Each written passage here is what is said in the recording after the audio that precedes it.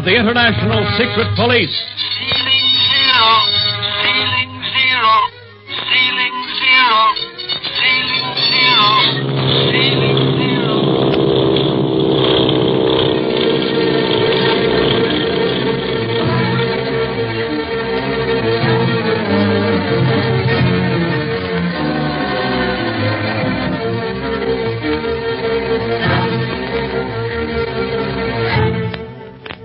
Speed Gibson, his uncle, Clint Barlow, ace operator of the International Secret Police, and Barney Dunlap, also of the police, are flying to Hong Kong, China, via the China Clipper to end the smuggling activities of the world's most dreaded criminal, the Octopus.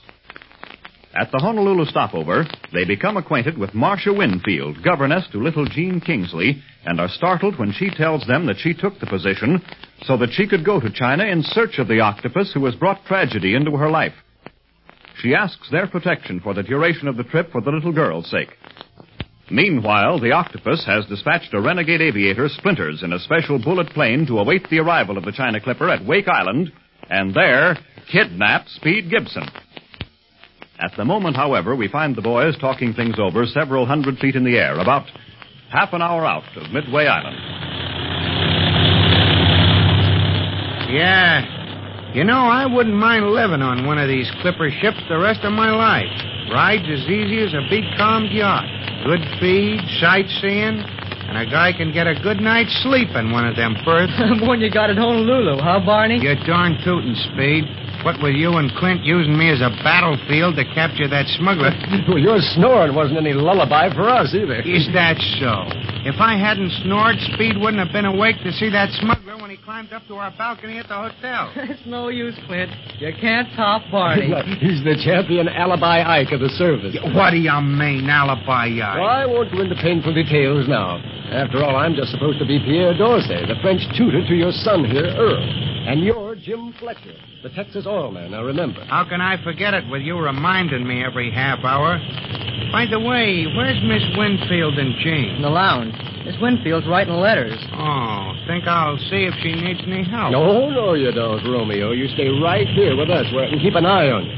Okay. Nothing to do, though. Nothing to do? Gee, Barney, in just a little while we'll cross the international date line. Just think, we've been flying like 60 ever since we took off from Midway Island, and we'll still lose a day. Lose a day flying at this speed? How do you figure that? Because we crossed the international date line. If we were coming the other way, from China, then we'd leave Wake one day and arrive at Midway the day before. Clint, do you think the altitude's getting the kid? No, Speed's right, Barney. You pass over the same line on boats, you know. You're just confused because we're traveling so much faster. Oh, I get it now. Say, they always have some sort of celebration on a boat. Last time I crossed over the equator, they ducked me and held me under for a whole day. At least that's the way it seemed to me. I'll bet you were red as a boiled lobster when they pulled you out. And that's funny, huh? I wonder if they'll have a celebration up here crossing the date line in the air, as they do on shipboard crossing the equator. Nah. And if they do, they can count me out. For once, I'm going to be the watching audience. Watch it. Here comes one of the stewards. Well, as I was saying, Monsieur Fletcher, the Clipper route is fascinating. You will remember that soon after we left Honolulu, we passed over the very sands that Sir Charles Kingsford Smith used as a landing field for his Southern Cross plane when he blazed the first sky route from San Francisco to Sydney, Australia. Beg pardon, gentlemen. Mr. Fletcher? Oh, yes, Stewart? The captain's compliments, sir, and he asks if you will not impersonate Father Time for the usual ceremonies when we pass over the time demarcation line. You mean to say that you have ceremonies up here in the air for that? Oh, yes, sir. Everything but the immersion, of course. And you were going to be in the watching audience. Yeah, that's right, lad. I should have stayed at Midway Island and enjoyed the fishing. Father Time.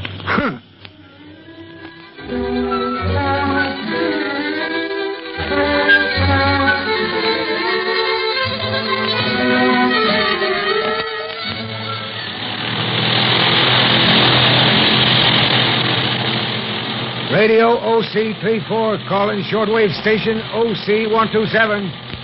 OC-34 calling OC-127. Come in, please. Ought to come in quick enough. I don't think that octopus ever leaves his set.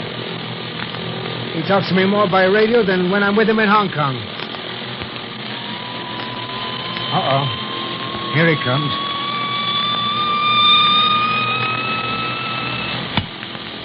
OC 127 to OC 34. OC 127 to OC 34. Stand by for two-way conversation.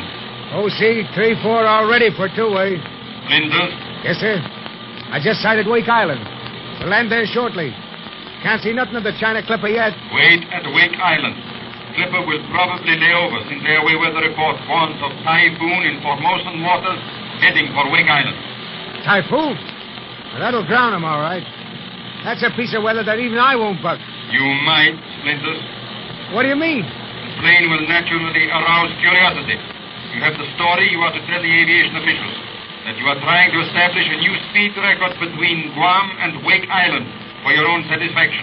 I got all that straight, but what about flying in a typhoon? Once you get speed Gibson, you will have to take off, no matter what kind of flying weather you have. But Octopus, you might as well tell me to send my bullet plane in a nosedive into the ocean right now. Typhoon flying's just another name for suicide. Are you going to obey my orders? You know what waits you here if you fail? And don't think that you can escape me by going elsewhere. Remember, the tentacles of the octopus. I can reach you anywhere. Oh, I know. I thought you wanted Speed Gibson alive. I want to strike at Clint Barlow. Losing his nephew will remove Barlow from the chase. What happens to the boy is of little interest to me. But my life, sir. What are you going to do? I'll get Speed Gibson. We'll fly into the typhoon if we must. That is better. You have full instructions. You are to stay by the plane as much as possible, so you will be in constant communication with me. Yes, sir. I'm circling Wake Island now. Very well. Land and tell your story to the officials. And tell it well. Tell it so that they will believe it. Or you will have to answer to me.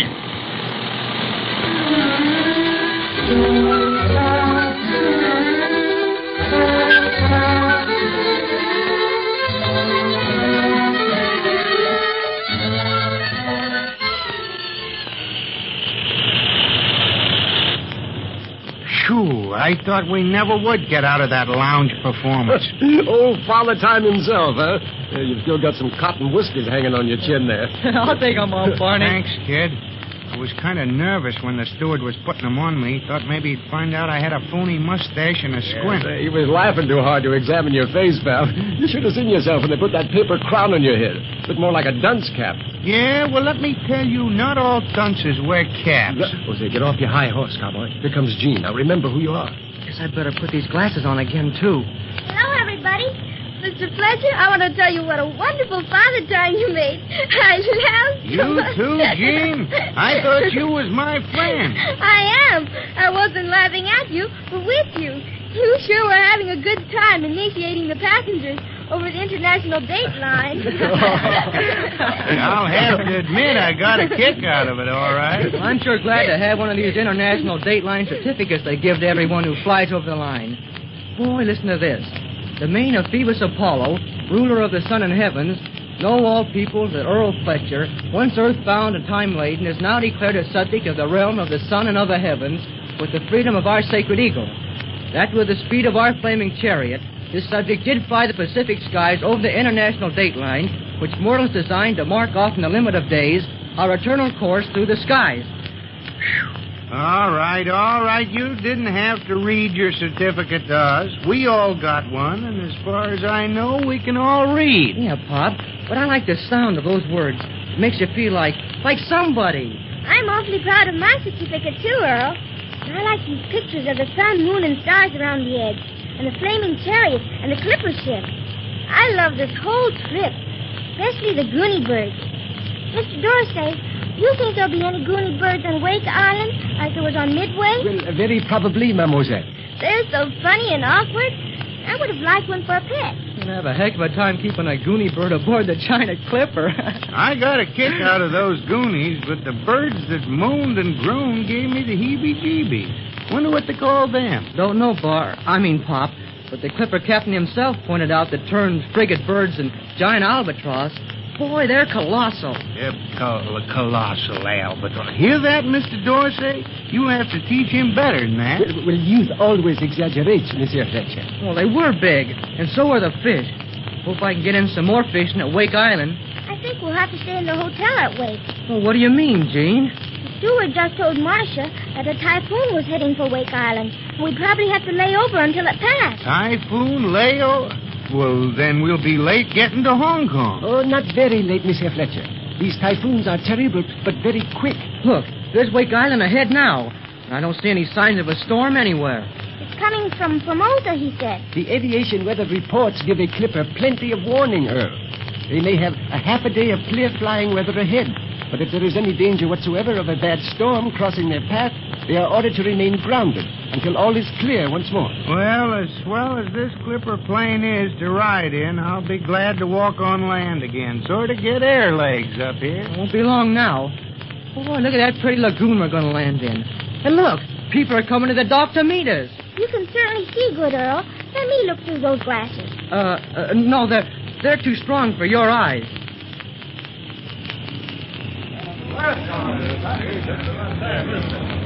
Oh, everybody always gets excited when we come to a place, especially when it's in the middle of the ocean. Any sign of the typhoon yet? No, Monsieur.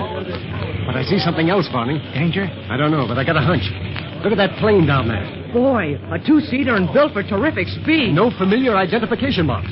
Barney, that plane looks more dangerous to me than a dozen typhoons. You think the octopus? We'll know soon enough, but watch yourself after we land. Anything can happen way out here in mid-Pacific and be called an accident.